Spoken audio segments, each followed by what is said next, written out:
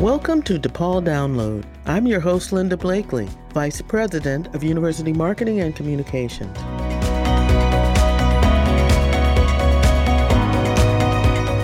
Last spring, when the theater school at DePaul University cast for Shakespeare's dark comedy Measure for Measure, they anticipated the usual challenges that come with putting on a theatrical performance. However, facing a global pandemic wasn't one of them. Instead of simply canceling the show, DePaul found a creative way to bring the story to the community. They transformed the live on-stage event to a radio drama that debuted in May 2020. This gave DePaul's theater students a chance to sharpen their acting craft, but also introduced them to voiceover work, an industry that is booming in light of the pandemic.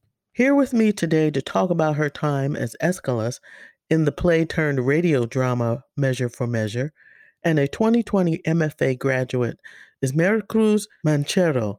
Maricruz, welcome to the DePaul Download. Thank you. I'm really excited to be here today. First off, congratulations on your performance in Measure for Measure and for completing your master's degree. Can you tell us more about Measure for Measure's transition from a live performance to a radio show? What was that experience like? Well, we actually found out the week before spring break that all our live performances were going to be canceled. So we kind of took that week of spring break as a reset button. And so a lot of us started mourning the loss of the show, thinking we are no longer going to be able to move forward with it. But then afterwards, we actually met together as a cast and crew, and we started brainstorming, thinking, we have a lot of options before us. Do we kind of want to abandon the project?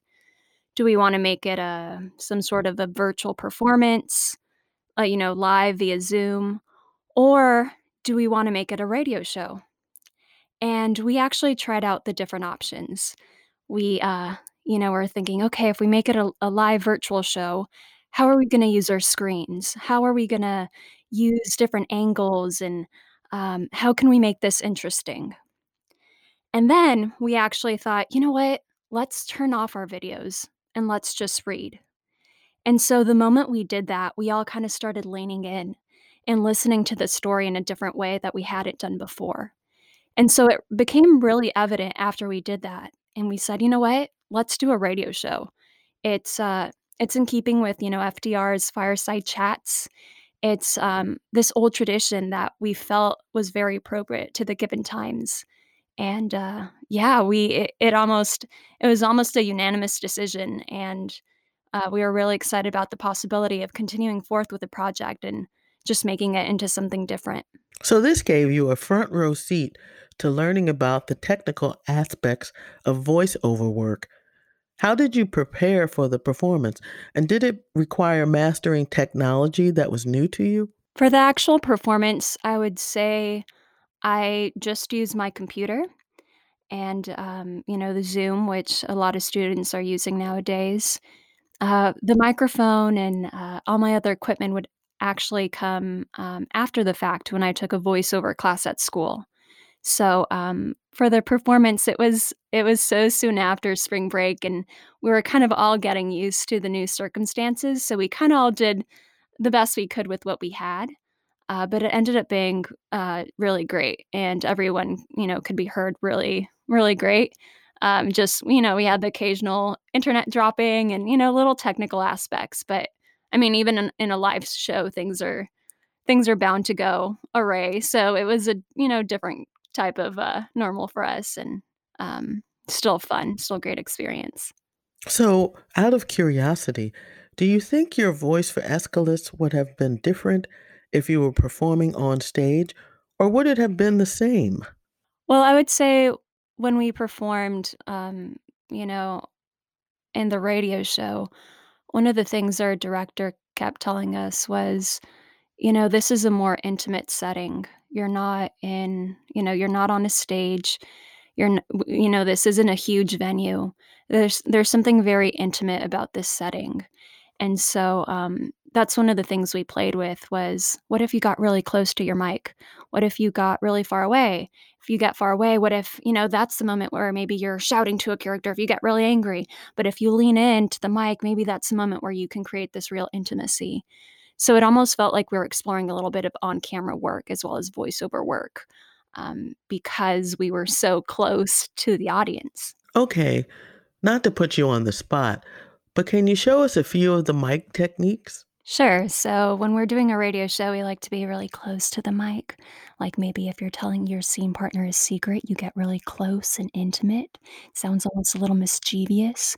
But then when you come back here and you start using your voice a little bit more, and you start projecting, because when you're in the theater, you try to be hurting. You try to hit those consonants, hit those T's, hit those K's. So it's a very different feeling, and even within the radio show, you get both of those as well, depending, if are you trying to lean into your partner and tell them something, or are you leaning back and kinda shouting to everybody in the square? Um, so I'd say those are the main differences, but even within the radio show, you can get some variety of both. So, share if you could what you learned from performing in a radio drama that you wouldn't have learned from having done this as an on-stage performance. For instance, what were some of the benefits? I think one of the benefits was, in our old space, we were gonna perform this in a studio space. And that only holds about, I think, 35 chairs due to fire code, and so our audience was gonna be a lot smaller. So once we transitioned to this new medium, it kind of opened the doors for there to be a whole different audience. Like, my grandpa from California, who's 80 years old, was able to tune in, and my grandma, who's 89 years old, well, now 90 years old, she was able to tune in as well from Mexico City. So it kind of gave us the possibility to invite like family members who hadn't been able to see us perform in a long time on an international level. So that was really cool.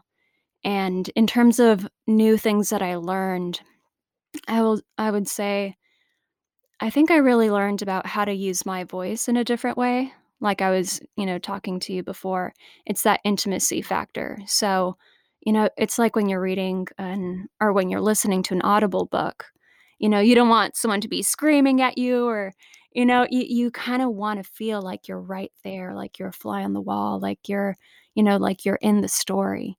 And so I would say just being able to work through different channels was, a great experience, and, being able to really lean in and kind of picture the story, um, even though you didn't have props, you didn't have your fellow actors before you, just finding different ways of listening and kind of, leaning in.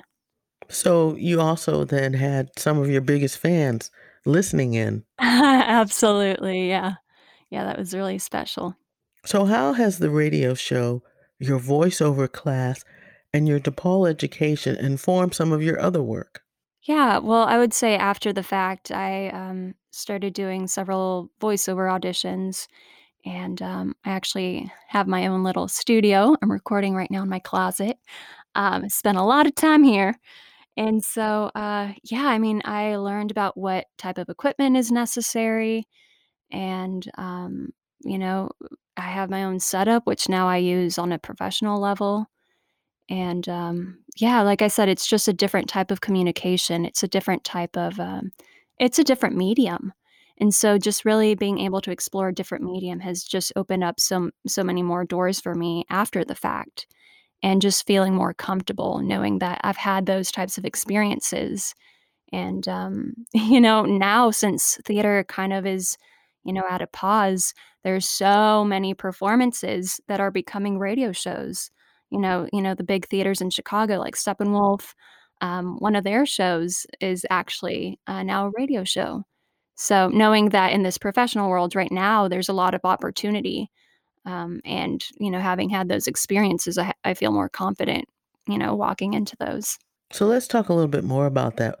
We are nearing the pandemic's 1 year mark. What do you think the future of theater will look like? Are there new skill sets that students should be focusing on so that they are better prepared for the industry following graduation? I that's a really hard question to answer. Because I mean, I have high hopes that theater is gonna come back, and I think a lot of artists do as well. It's just it's just a different experience when you have the audience sitting right there with you, and, I mean, it's just, something that you can't really replace.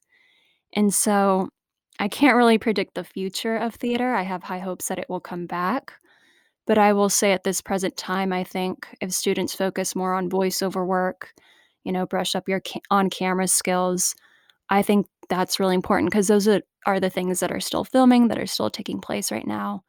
And so, still invest in your theater training because, like I said, I really don't think that's ever gonna go away, and that's a different type of skill set, but also kind of focus on other areas that are maybe more popular right now given the times. Okay, so one final question. What is one piece of advice you would give DePaul's theater students? I would say enjoy the time that you currently have at school. I know this is not the ideal way to learn, and I know you might be missing your friends and whatnot. I know I certainly am. But at the same time, having these opportunities, almost mandatory opportunities to come together as a class, uh, don't take that for granted. Because right now, that's what our social interaction looks for. So even if it's in a formal setting, like really, really try to enjoy it as much as possible. And I would also say be extremely kind and compassionate towards yourself because there's so many moving factors at this moment and so many things that are unpredictable and that are out of our control. So find ways to still find joy and give yourself time to rest and digest and yeah, hold those you love close by. So you can still be, supported during these times. I think that's very important. Thank you, Mary Cruz, for joining me today. I appreciate you taking time to speak with me about your DePaul experiences, and I wish you the best in your future endeavors. Thank you, Linda. I'm Linda Blakely. Thank you for listening to another episode of DePaul Download, presented by DePaul's Division of University Marketing and Communications.